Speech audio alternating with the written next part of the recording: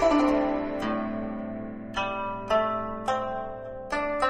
there, I'm Carla Nappi, and this is New Books in East Asian Studies. Welcome and thank you for joining us.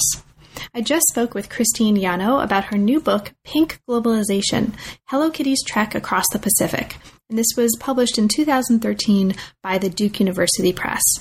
It's a book about Hello Kitty as an icon, as an entity, as a character, as an object, as an image, as an idea, and many other aspects of how we can think about a thing, an individual, a character, a locus for cultural phenomena and cultural practices.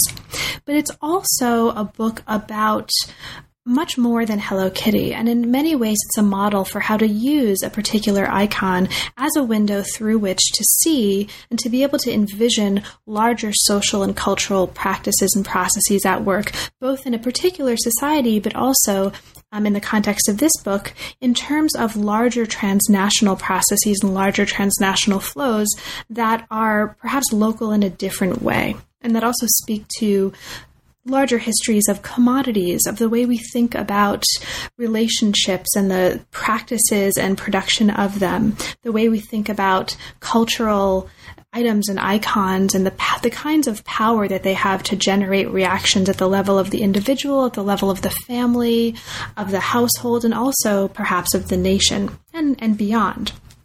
So it's a really fun book to read, but in saying that, I also want to emphasize that it's also very sophisticated. It's really interesting, and I learned a whole lot from reading this. It's also a great read, so I highly recommend it. I hope you enjoyed the book, and I hope you enjoy the conversation to follow. I definitely did.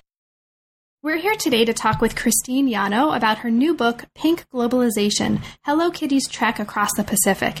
Welcome to New Books in East Asian Studies, Christine, and thank you so much for making the time to talk with me today. Well, thank you so much for having me. I really appreciate this opportunity. Of course.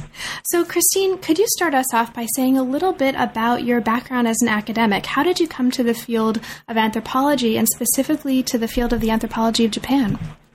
Well, I am of Japanese ancestry. I'm a third-generation Japanese-American, born and raised in Hawaii, but went off away from Hawaii for schooling, so my degrees are from Stanford and University of Michigan. And I think I actually came to anthropology through the field of ethnomusicology, which is not reflected in this book, but it's just that I am also a musician. And, growing up in Hawaii, growing up around a lot of Japanese popular culture in Hawaii as just kind of daily fare, Hello Kitty was always kind of there. And it's not as if she was, she was like a toy of mine or an icon of mine at all. I don't have a personal relationship to Hello Kitty, but she's there in the background, and you see her in stores all over Hawaii. So when I was hired by the University of Hawaii to teach courses in anthropology of Japan, and that was in 1997, I developed a course on Japanese pop culture, thinking that would appeal to students, and it certainly does. It continues to do so. And I decided that, one lecture would be on Hello Kitty. And it was great fun to develop the course, and then students responded really well to Hello Kitty because so many of them knew about it. But it sort of took off from there. Mm-hmm. So the book at hand, as is probably clear from the nature of what we were just talking about for listeners, but I'll just reiterate it in case listeners haven't yet had a chance to encounter the book. The book is a study of Hello Kitty as both a global commodity and a global icon. And it focuses on the period from the late 1990s to the present, which is a period in which her global reach extended to the point that she became, in the words of the company that produces her, a world idol.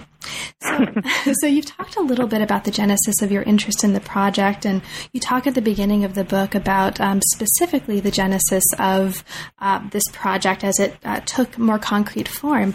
But can you situate this for us within the larger trajectory of your research? How did you decide to generate a book-length object about Hello Kitty, and how does this fit within your larger research interests?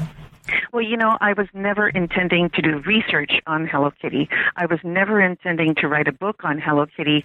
My academic interests in some ways lie elsewhere, more with music, et cetera, and those have been sources of previous books. But as I said, I was developing a course on Japanese pop culture at the University of Hawaii, where I teach. And after the first lecture on Hello Kitty, I thought it was just hilarious. And I went back to the department, and you'll have to understand that at the University of Hawaii, many of the department secretaries are Japanese American. And so I told my secretary, kind of in jest, guess what I talked about in class? And I said, Hello Kitty. Well, I didn't realize that she was a Hello Kitty fan. And indeed, the Sanrio, the company that makes Hello Kitty, website was bookmarked on her computer. And this kind of thing just floored me. So she said, well, have you seen their website? And I hadn't. So I went back to my office, looked at the Sanrio website, and was just amazed at the world that it opened up. At that point, I still wasn't going to do research on it, but every year I would offer this course on Japanese pop culture, and these research topics kind of come to you as you understand both the fascination, your own fascination as an anthropologist, as a researcher, as well as the students' excitement that somebody is taking something like Hello Kitty so seriously. So these things evolve, and I think that, it has very little relationship to my previous research topics, which are on music, which actually are on airline stewardesses and beauty queens. So it's like, music, airline stewardesses, beauty queens, and Hello Kitty. The link between those dots is not quite clear, but somewhere in my mind, I am interested in Japan, probably from growing up as Japanese American, but I don't consider this a biological link. Anyway, interest in Japan, but also interest in ways in which things Japanese have gone beyond its borders. And certainly Hello Kitty has done that. It may seem like it's not related to music, and we'll get to this later, but I do recall one of the interviews that you transcribed so generously for us, and here mentions a link between Hello Kitty and an idea of rock and roll. So maybe we can tease out some connections. So Christine, because you mentioned, you've talked about teaching a couple of times, I'd just like to ask you very briefly, because this is, I know I am, and I think many of our listeners are very interested in ways to integrate our understanding of the researcher as a whole teacher-scholar, right? Because those are both really important parts of our jobs. It's what we spend most of our time doing. It's not just research, it's also teaching. So because specifically you've mentioned the early genesis of this came from your experience teaching, did you find at all when you were sitting down to put together the book to structure the chapters, to think about the nature of the arguments or your approach to this as a research topic, that the way you were teaching it and or the way students were responding to the topic in the context of class had some sort of significant material impact on the way that the research went or the way that your writing or structuring of the book ultimately turned out? Well, that's an interesting proposition, and I'd love to say absolutely yes, but things don't happen in quite as logical a fashion as that. Probably in hindsight, with the kind of 20/20 hindsight that we all that we have the conceit to hold, maybe, it's logical that where I understood students' interests, where I felt that things grabbed them when I threw out ideas, with Hello Kitty as a kind of a prompt, helps me formulate what is of interest here. Because as a researcher as well as a teacher, we're always interested to communicate. So what communicates to people, I think, structures the way we think about things. So I guess in hindsight, yes, but at the time, probably no great plan. It was just whatever was of interest to me. But granted, our interests as researchers are stimulated by the kind of teaching that we do. Teaching and research, I love it when they go hand in hand. And in this case, this is a piece of research that came out of teaching. Great. So let's get into that research and make our way directly into the book, because it's a really fun book and also a really fascinating book to read. This isn't, this is a book that has a lot in it. There's a lot to learn in here. It's very, very stimulating, whether or not you imagine yourself as somebody initially who's interested in Hello Kitty. So it's certainly for people who are inherently interested in Hello Kitty and those fans, but it's doing much, much more work than that. And it's really a very sophisticated ethnography. And so let's get right into it. So the title of the book is drawn from what winds up being one of the central arguments of the work, and that's an argument that embeds a history of Hello Kitty and all that that history entails within a process that you call pink globalization. This is the title of the book. So right off the bat, before we get into the details of this, let's take apart that concept and talk about what that means. So can you talk a little bit about this concept of pink globalization? And maybe we should start with the pink, and then and then we can get to the globalization. So why pink and pink globalization? Sure. Well, pink is a topic, a color that I like to riff on. I mean, I had great fun in putting together that section of the initial chapter, because pink has so many meanings. And of course, I'm coming from a Euro-American perspective, and I was fascinated by exploring pink itself. And let me just back up to say that if you go to the Sanrio headquarters in Tokyo and in at the time that I was doing research, South San Francisco, pink is everywhere. Pink is everywhere. So pink is unavoidable as kind of a theme color of Sanrio. If you go into a Sanrio store these days, pink is kind of mixed in with all kinds of colors, blacks, some reds, blues, etc. But pink as a kind of, symbolic, iconic color for the company and for Hello Kitty is always there, even if, there are other colors that seep in. So that's an obvious link to pink. And then the opportunity to use pink as a prompt for thinking through, obviously, gendered issues, children's issues, and as well as sexuality was just, how could I not do that as a scholar? And that kind of exploration was just great fun. And then thinking through the various kinds of pinks that have infused American pop culture, with things like, I found out about Mamie Eisenhower. I was doing a lot of this research, and just, it's kind of laugh out loud research. So pink, so a Mamie pink and Elsa Schiaparelli pinks. So pinks of various sorts were just great fun to dip my finger into. And then here in Hawaii, pink has had a very symbolic valence in Hawaii. Pink as the color of romance, as the color of vacations, as the color of honeymoons, as the color of, oddly enough, a very important industrial tycoon, Henry J. Kaiser, who developed a number of the hotels in Hawaii. Pink was his color for some reason. So what pink evokes was really fun for me to explore. I don't know if your listeners have been to Hawaii, but one of the earliest and symbolic hotels in Waikiki is the Royal Hawaiian Hotel, which has a kind of Moorish atmosphere and is pink. So known as the kind of the grande dame of hotels in Hawaii and the pinkness of it. So it, even saying these things might cause some of your listeners to look around for some of the pinkness that surrounds them, both in a contemporary way as well as historically.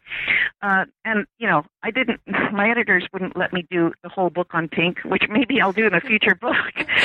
But when you think about the pinkness, it's a very, very fun color to explore.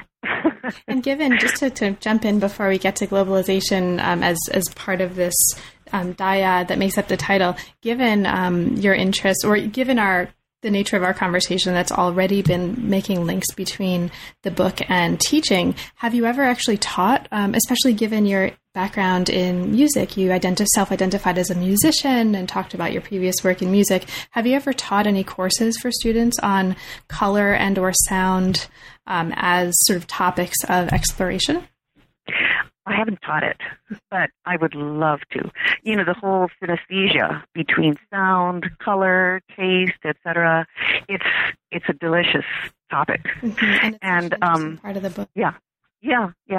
So, I would love to. You've just identified the course that I would like to teach. The anthropology of the senses. Yes. Which is a very valid part of anthropology today. Mm-hmm.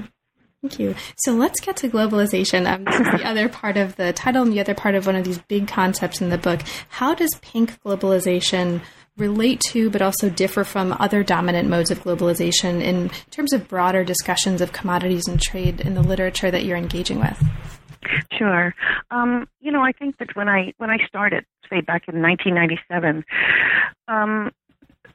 globalization, even then, which is it's not that long ago, was really conceptualized and theorized as from the West to the Rest. And Stuart Hall has written about this, and in very broad strokes. And so, and you have, the anti-globalization arguments against McDonald's, against Starbucks, and it goes on and on.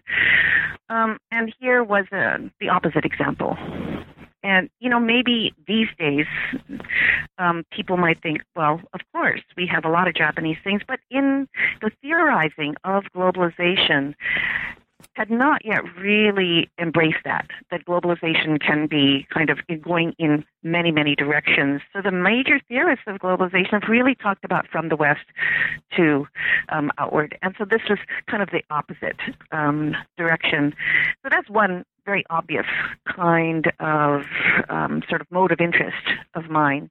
But as I was reading through some of the corporate literature and some of the literature on Sanrio itself, it really struck me the degree to which globalization was just inherently part of the 1970s in Japan and part of Sanrio's development. So that Hello Kitty was not just, we're going to develop this product for Japanese, and oh, by the way, we might think of selling it elsewhere if she does well. It wasn't that, but that the Sanrio itself and Shintaro Tsuji, the head of Sanrio, was really always thinking of Hello Kitty as a global product. And that just astonished me, because we like to think, the globalization is something that the West owns, but hardly. And so it was. I thought that taking globalization as foundational to Hello Kitty as a product was really important. I mean, think of her name. Even it's not Asako something cat, but Hello Kitty, which is a kind of Japlish. I mean, I don't think that we would develop a product quite called that. But anyway, so I think it complicates our notion of Japan. It complicates our notion of globalization, and it complicates our notions of what happens to goods as they travel. What are the pathways by which they travel, and how do we make sense of them? And in fact, the narrative structure of the book actually takes us along those travels with Hello Kitty, but it starts off in Japan, and that's where we're situated for the first chapter. Now, chapter 1 introduces Hello Kitty in the context of Japan, but specifically in the context of kawaii culture in Japan. So this is, I think, a good place to start getting into some of the major concepts introduced here that have reverberations throughout the rest of the book and the rest of the chapters. Now, sorry. No. I think that when I first started doing this research in 1997, 1998, in the late 90s, the whole notion of kawaii or cuteness, or the whole cool Japan movement that has kind of latched on with anime and manga, and that had not yet been quite so popular, at least within the general population in the United States. It was there, of course, with Japanese Americans, with Asian Americans, but not so much. So, these days, maybe people can just say kawaii culture or cute culture and automatically think Japan or automatically think Asia, but far less so then. And that made it, I thought, important for me to at least explain something of Hello Kitty in situ, in its birthplace of Japan, how we have to see it within the context of the development of girl culture there in the 1970s, with the development of what I'll call cute culture, kawaii culture. Kawaii can be glossed as the English word cute.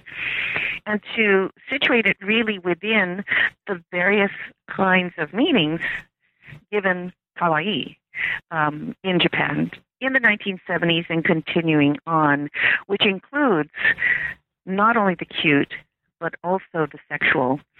And juxtaposing those two, which may seem a bit of an affront in the United States, is fairly normalized in Japan, not separated out quite so clearly as we try to do in the United States. So I think, starting with a chapter like that, which explores Sanrio's place within Japan's girl culture, developed from the 1970s and then continuing on through the 80s, etc., was really important.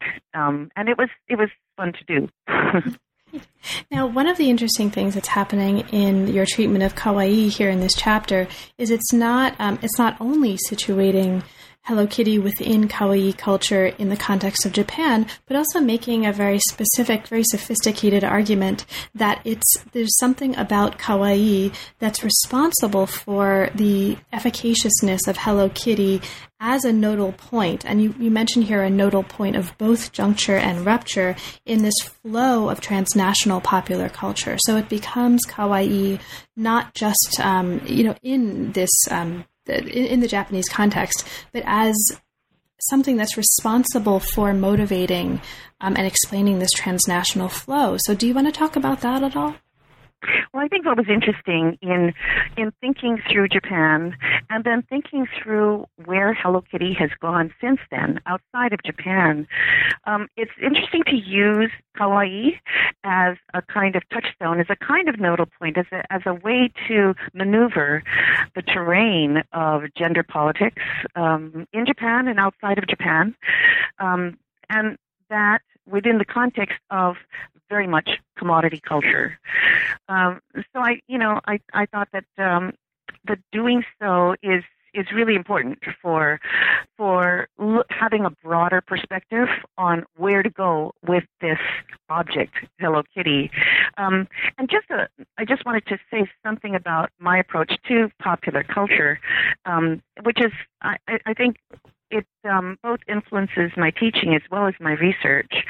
So I don't claim to know every single thing there is about Hello Kitty, and true fans probably know far more than I do. And so I'm very upfront and humble with the limitations of my knowledge of either Hello Kitty or anime, manga, other things that I end up teaching. But what I always tell my students is if I can use something from popular culture, both as a kind of stepping stone for ideas, as ways to generate thinking through these ideas, so that they can be kinds of prompts, intellectual prompts, or as well as a kind of ways in which to speak directly to students because they might be consumers, then that's part of my goal. So not to get all the factual details about all the anime, all the manga, or even every little detail about Hello Kitty and all the products that have been generated, etc. Rather than that, to use Hello Kitty and many other items of popular culture as ways to talk through cultural processes. Mm-hmm. So one of the cultural processes or cultural phenomena that comes up early in this part of the book that's particularly fascinating, that the book seems to use Hello Kitty as a way to think through and talk through, that I've found incredibly interesting and useful, was a concept or what we might call the process, the practice of play. And you bring up the importance of play, sometimes linking it with asobi, sometimes not throughout the book. So would you want to talk a little bit about the centrality of play as a kind of cultural process, maybe an example of the kind of thing that you were talking about, and how this particular example of Hello Kitty as a transnational global icon, especially early in this book, gets at something important that you feel is at work here in terms of play as a cultural process? Mm-hmm. Well, that's great that you brought that up, and I should hire you as a publicist for the book because indeed, I took asobi, which means can be English glossed as play. Asobi, the Japanese concept, is really an important generator of culture, practices, and really an outlook as well as a frame for various kinds of elements in Japan, and they include children, but they also include the sexual. So the same word, asobi, can be used for the games children play, as well as the kind of play on words, word play, kind of very sophisticated play, as well as a kind of sexual play. And what I found interesting is, and I think we may use the word play in slightly different ways, slightly different nuances, but the notion that Hello Kitty can provide people with a kind of license to play, I thought was really interesting. What I've included in the book then are various ways by which fans and even detractors have used Hello Kitty as a kind of, plaything, play prompt, whatever you want to call it. But the play itself gives a kind of flexibility to the meanings that might be laid upon, say, her lap. I think it's part and parcel of, connecting up cute with play and the and generating, of course, sales for Sanrio, because Sanrio understands this so well, and uses play as a constant referent. If play allows for greater flexibility in terms of generating new markets for Hello Kitty or any of its other products, then all the better, right?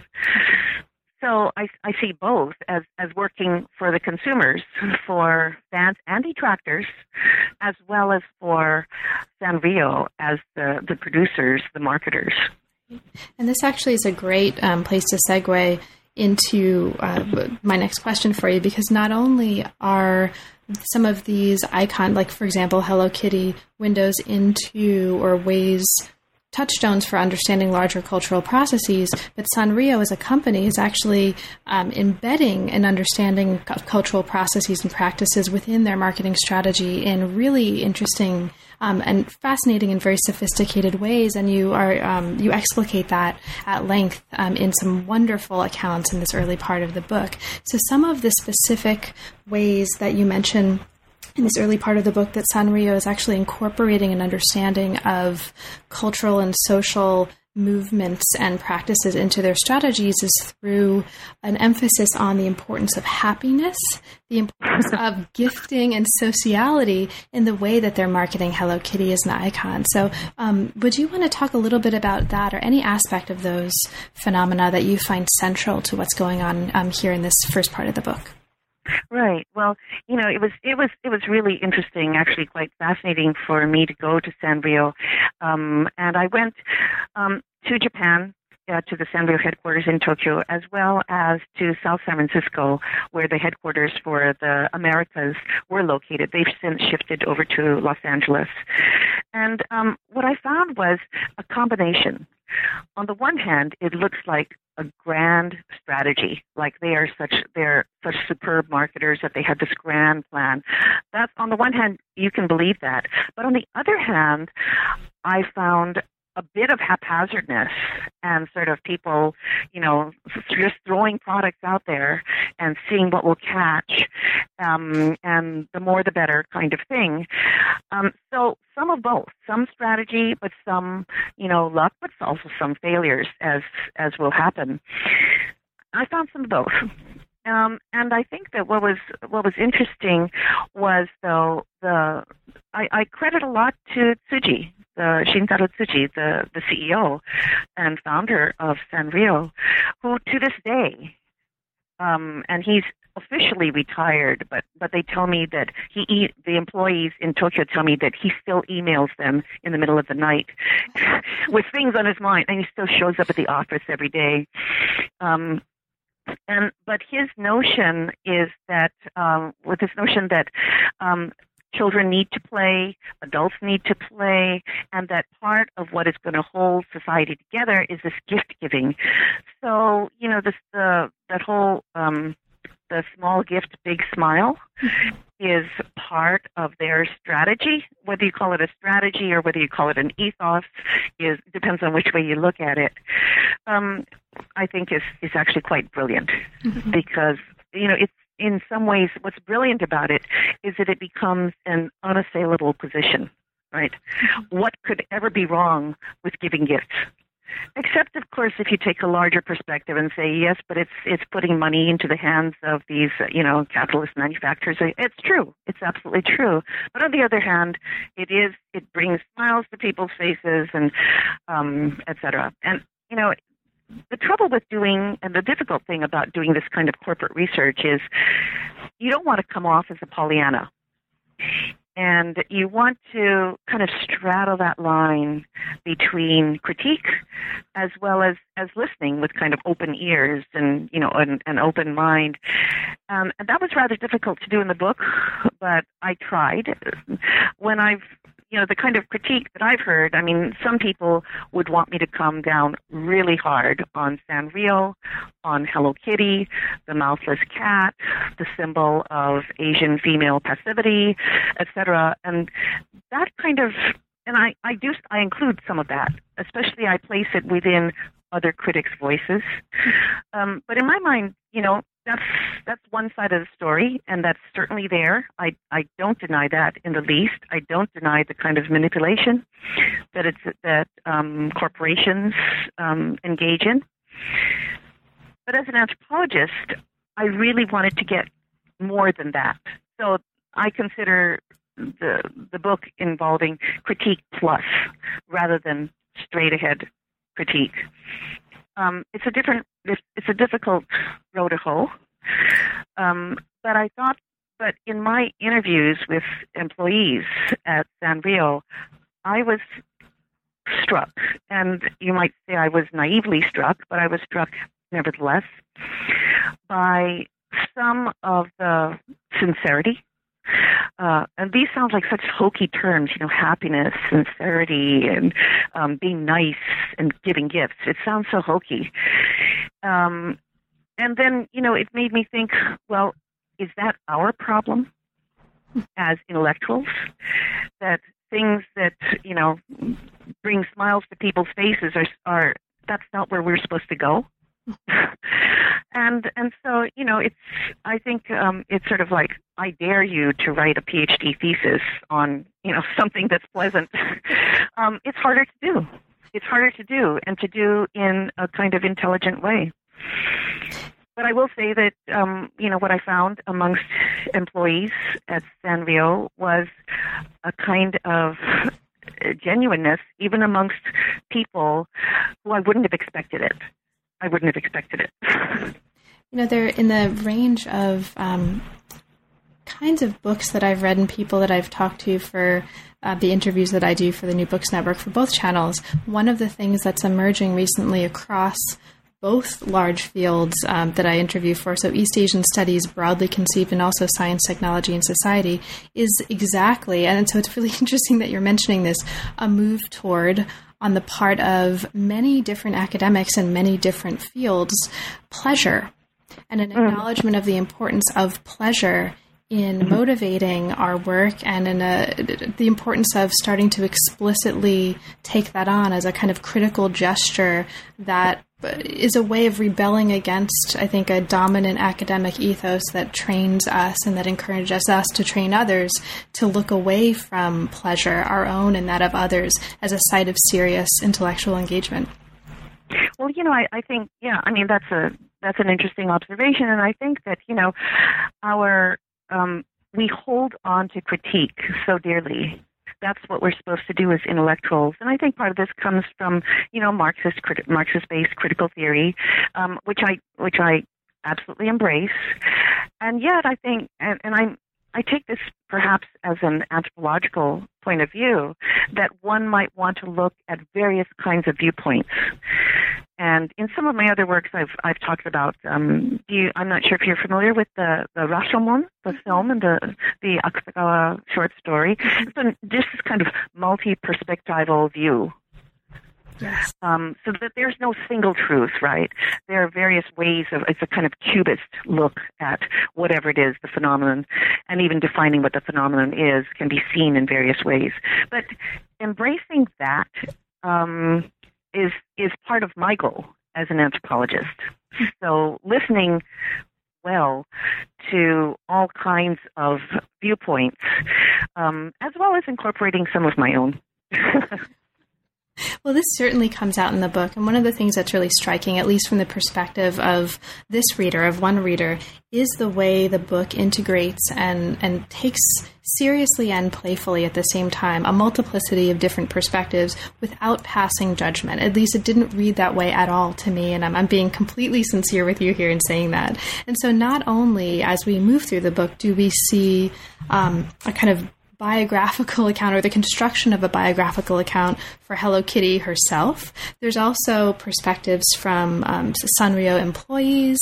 We see a discussion of the figures of the CEO of the company and the designer of Hello Kitty herself. And then we move into, in the third chapter, a different set of perspectives. And these are perspectives not from the employees of Sanrio or the people responsible for producing Hello Kitty as an object and as an individual, if we can call her that, but people who are consuming Hello Kitty outside of Japan now, and primarily in the US and a little bit in Canada.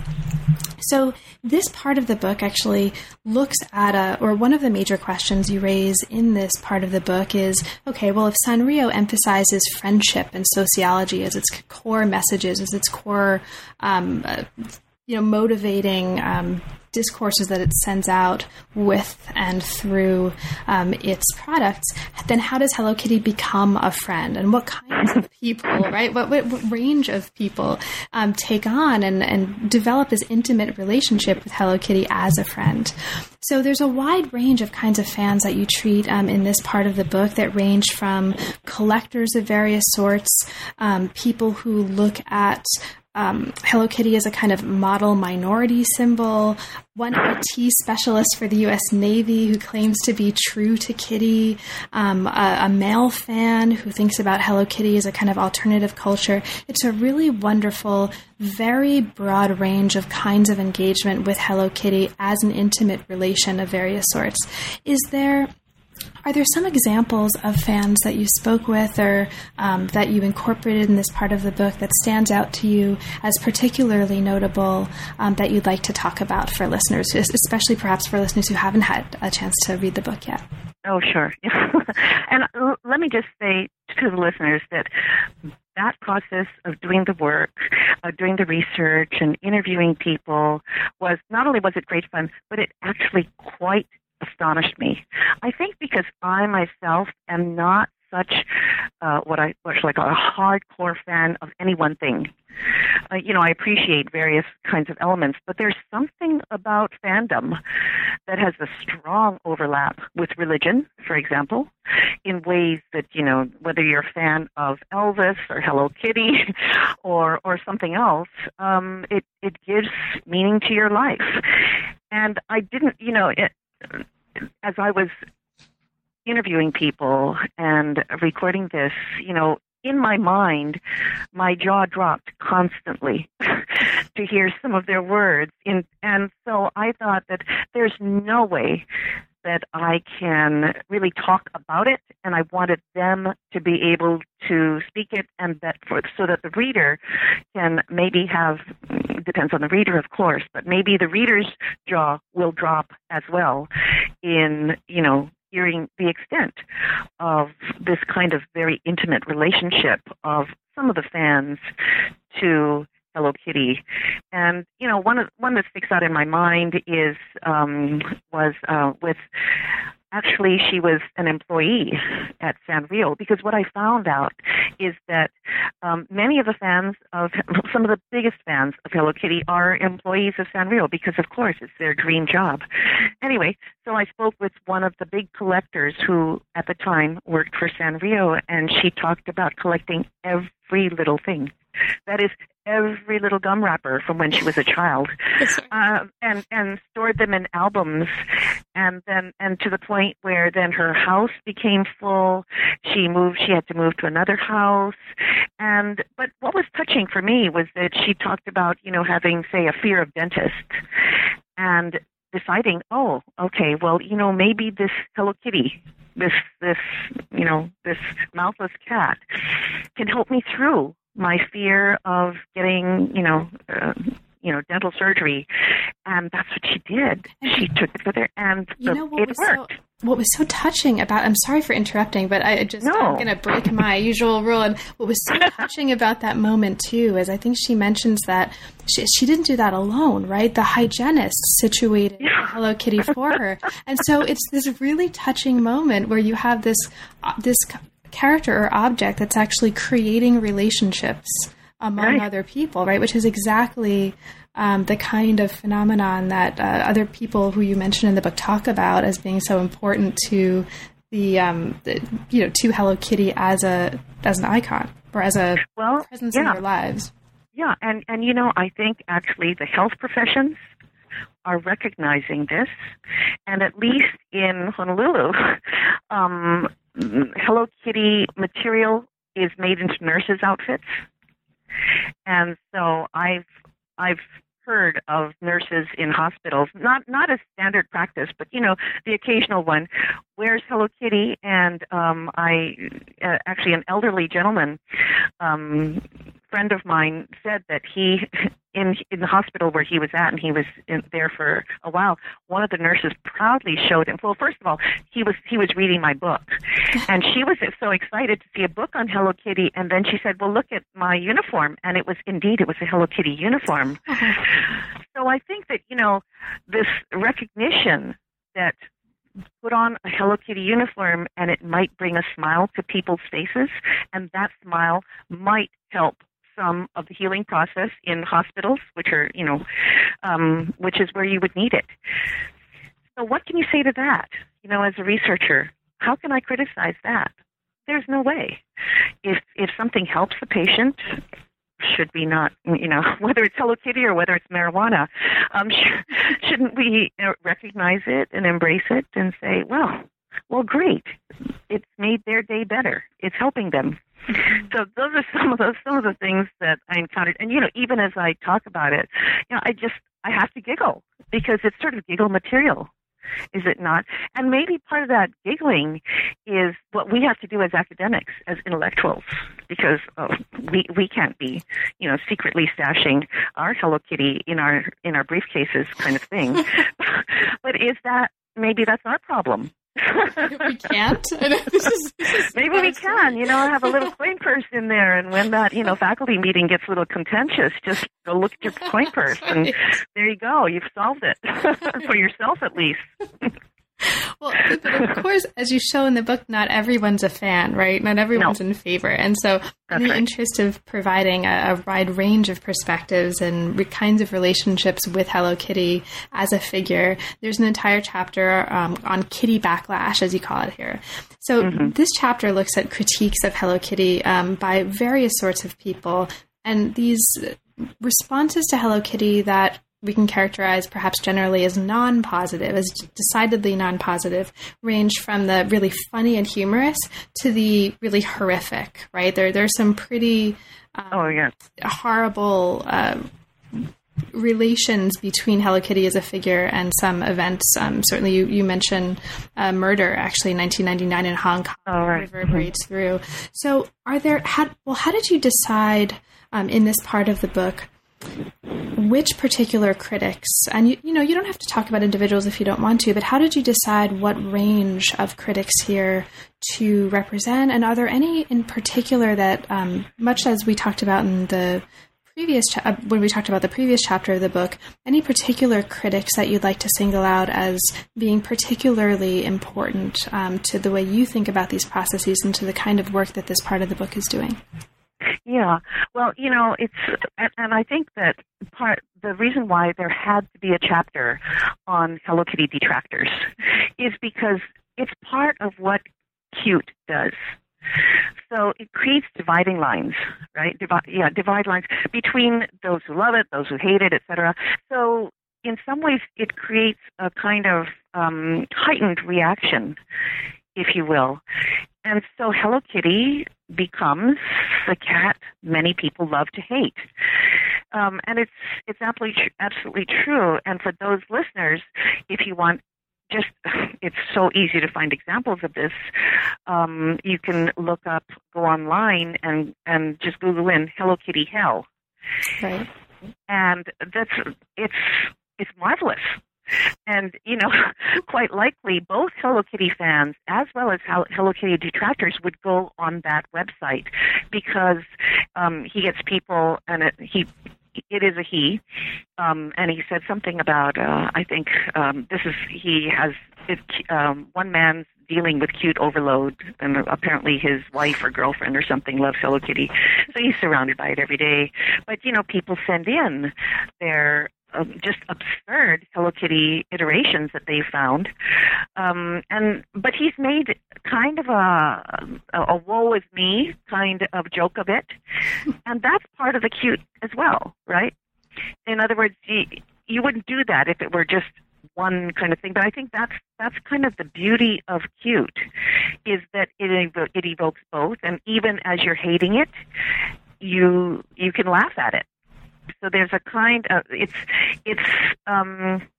horrific in a different kind of way that I think is really interesting.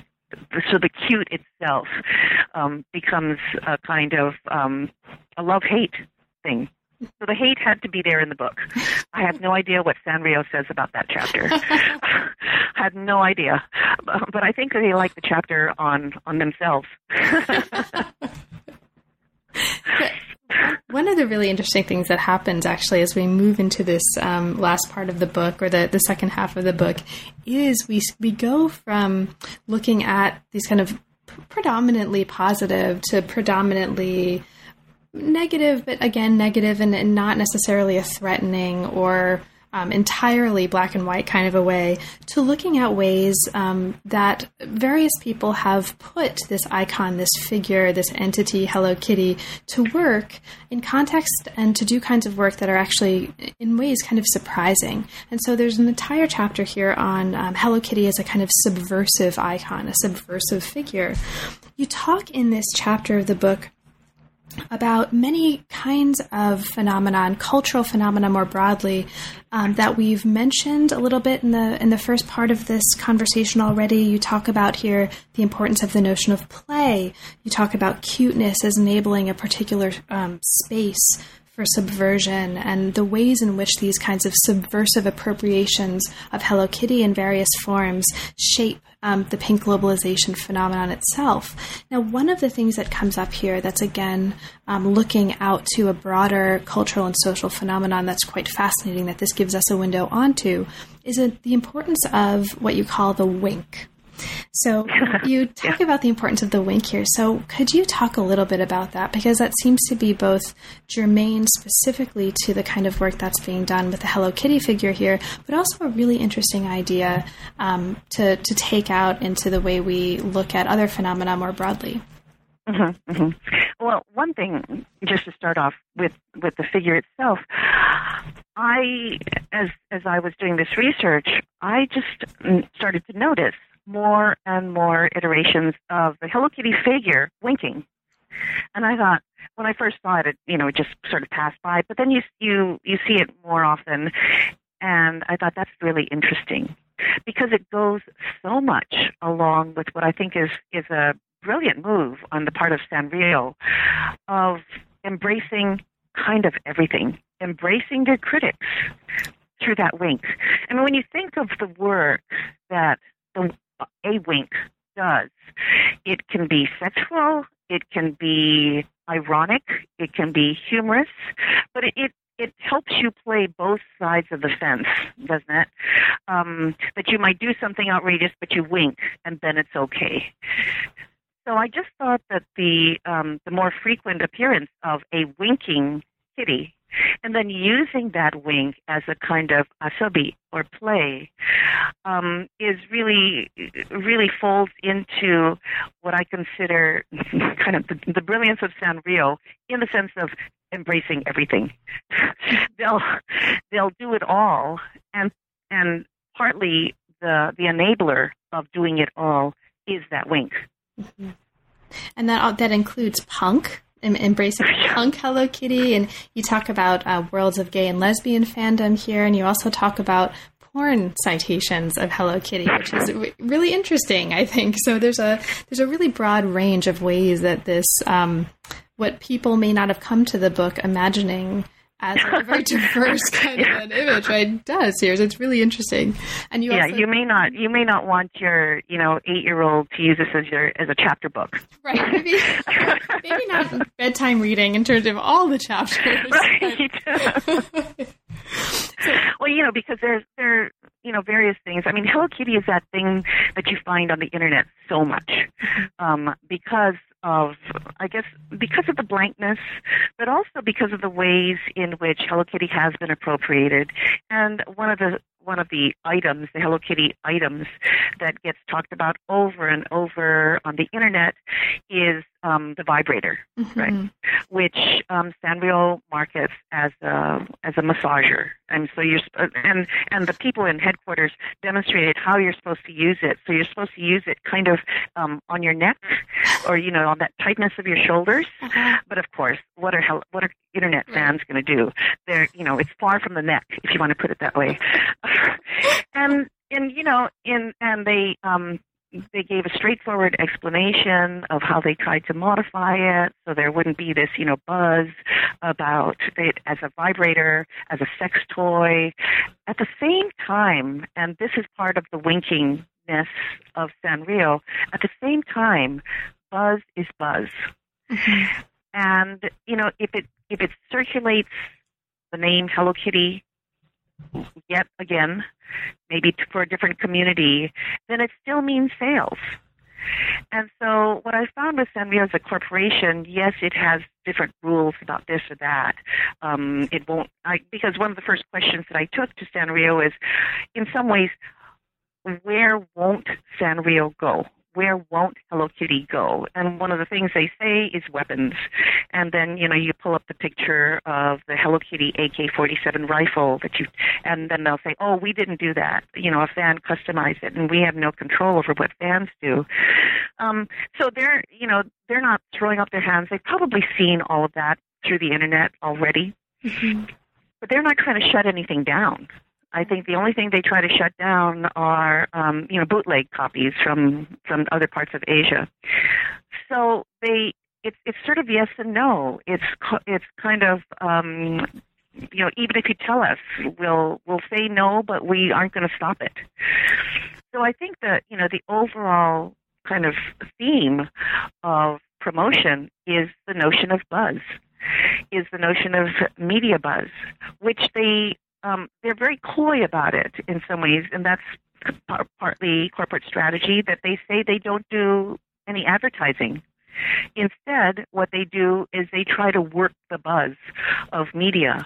And one of the things that they did was to sort of go on, quote, fishing expeditions for celebrities. So they'll send out products to potential fans who are celebrities of Hello Kitty.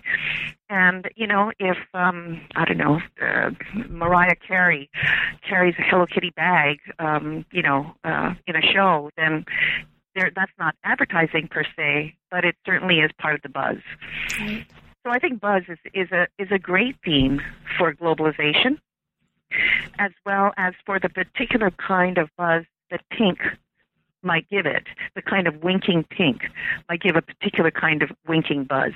Right.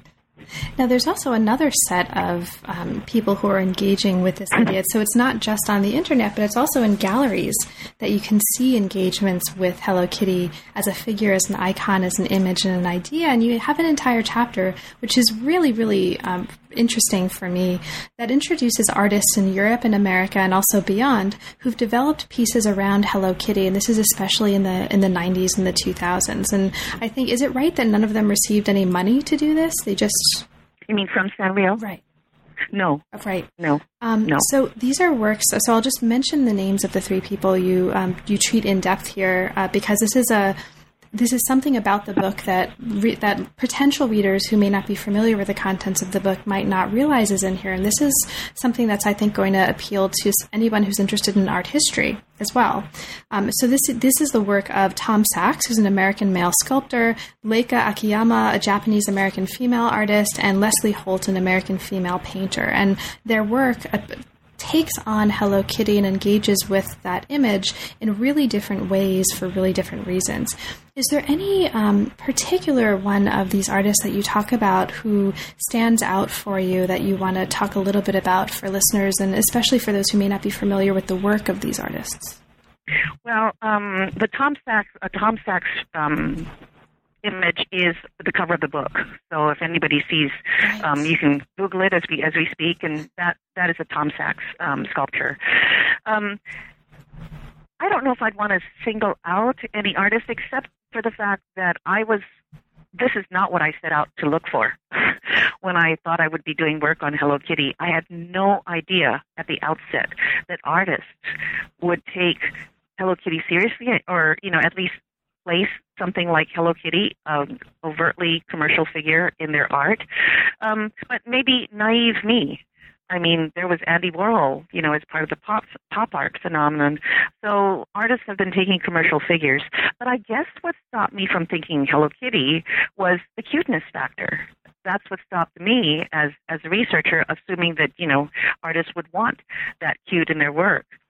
But again, it may be part of the bias of intellectuals in the same way that my conceptualization of art, the bias of serious art, it would be informed only by critique and not necessarily by, embracing something like a cute icon like Hello Kitty. And then I just want to mention that Sanrio, again, they work so brilliantly hand in hand with reading the street, reading what's going on out there, and then adding to it. So Sanrio has put on art exhibits with art based on Hello Kitty, and they have not paid any of the artists. They've done it for their anniversary shows, and then they've put out the art of that into book compilations. So you can buy that on Amazon. So Sanrio, taking this notion, artists are using Hello Kitty in their art. Serious artists are. And then, going one step further and say, well, let's gather all that together and put it on as an exhibit, is again, to me, part of their corporate flexibility, which I consider a kind of corporate brilliance. So here, we might have thought that serious artists might poo-poo Hello Kitty or our products, but no, they're taking it, they're using it, so let's go after them and put them in an exhibit. I just want to mention that in 2014, in October of 2014, the Japanese American National Museum in Los Angeles is going to be doing an exhibit in conjunction with Sanrio of Hello Kitty art. Is going to be half of the exhibit. The other half of the exhibit is going to be based a little bit more a sociological inquiry of Hello Kitty as a phenomenon, and I may be the curator for that half of the exhibit. So that's coming up in October 2014 at the Japanese American National Museum in Los Angeles. Okay, well, we'll look forward to that. Yeah. It would be great fun to do. The deal's not set, so maybe I shouldn't have said anything publicly, but the exhibit will go on. I just don't know whether I'm going to be the curator for the non-art part of it, but you've read the book. I should be. You should be. You should be, exactly. I've read the book closely. So, Christine, now that we come to what is basically going to be the conclusion of our conversation, because I don't want to keep you for too much longer, I just want to mention before we move to our concluding questions that there is a final chapter of the book, Chapter 7, that sort of takes then a look out from this focus on Hello Kitty and expands into a consideration of how Hello Kitty has actually shaped the global reach of Japan more broadly and some of the strategies for affecting that reach in different ways, including a project known as Cool Japan, including ideas about a kind of super flat Japan and the work of, for example, Murakami Takashi, an artist. And you mention also in here a way of thinking about Hello Kitty's wink as, in this context, a wink of the contact zone.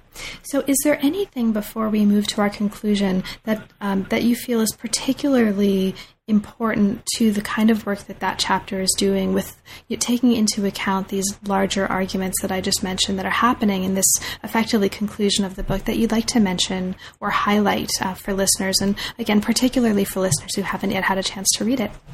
Right. Thank you. Thank you for mentioning that. Let me just say that in some ways, this book, because it was never a book that I intended to write, was a very, very long time in the making. The longest I've ever, had on my mind a book before it comes out into fruition. So if you think of me starting this in, say, 1998, and then it only coming out in 2013, well, that's 15 years. But one thing that kind of being with a topic for that long allows you to do is to historicize what you see.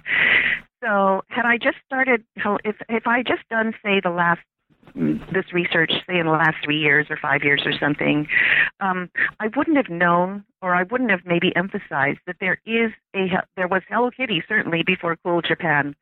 And if I had written the book sooner, I might not have included Cool Japan within a Hello Kitty book. So I think doing a book like this allowed me to take that Cool Japan moment as a moment in and of itself, as a moment in which the Japanese government is trying to promote their own, quote, soft power through various things, anime, manga, and including something like Hello Kitty.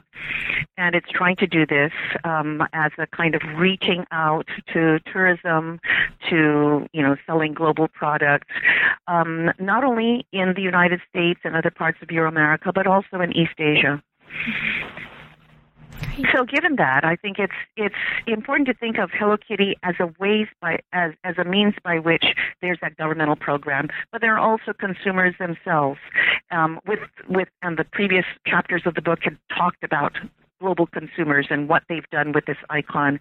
And so to see this as a kind of ways in which those kinds of elements, from the corporate to the governmental to the fans, the detractors, the artists, etc., might form a kind of contact zone, which is what this book is really about. It's about that contact zone, and I think it's about many things, of course, but I think it's that contact zone-ness of, structured by kawaii, structured by play, structured by the wink, that provides an interesting commentary for us on what it means for products to travel.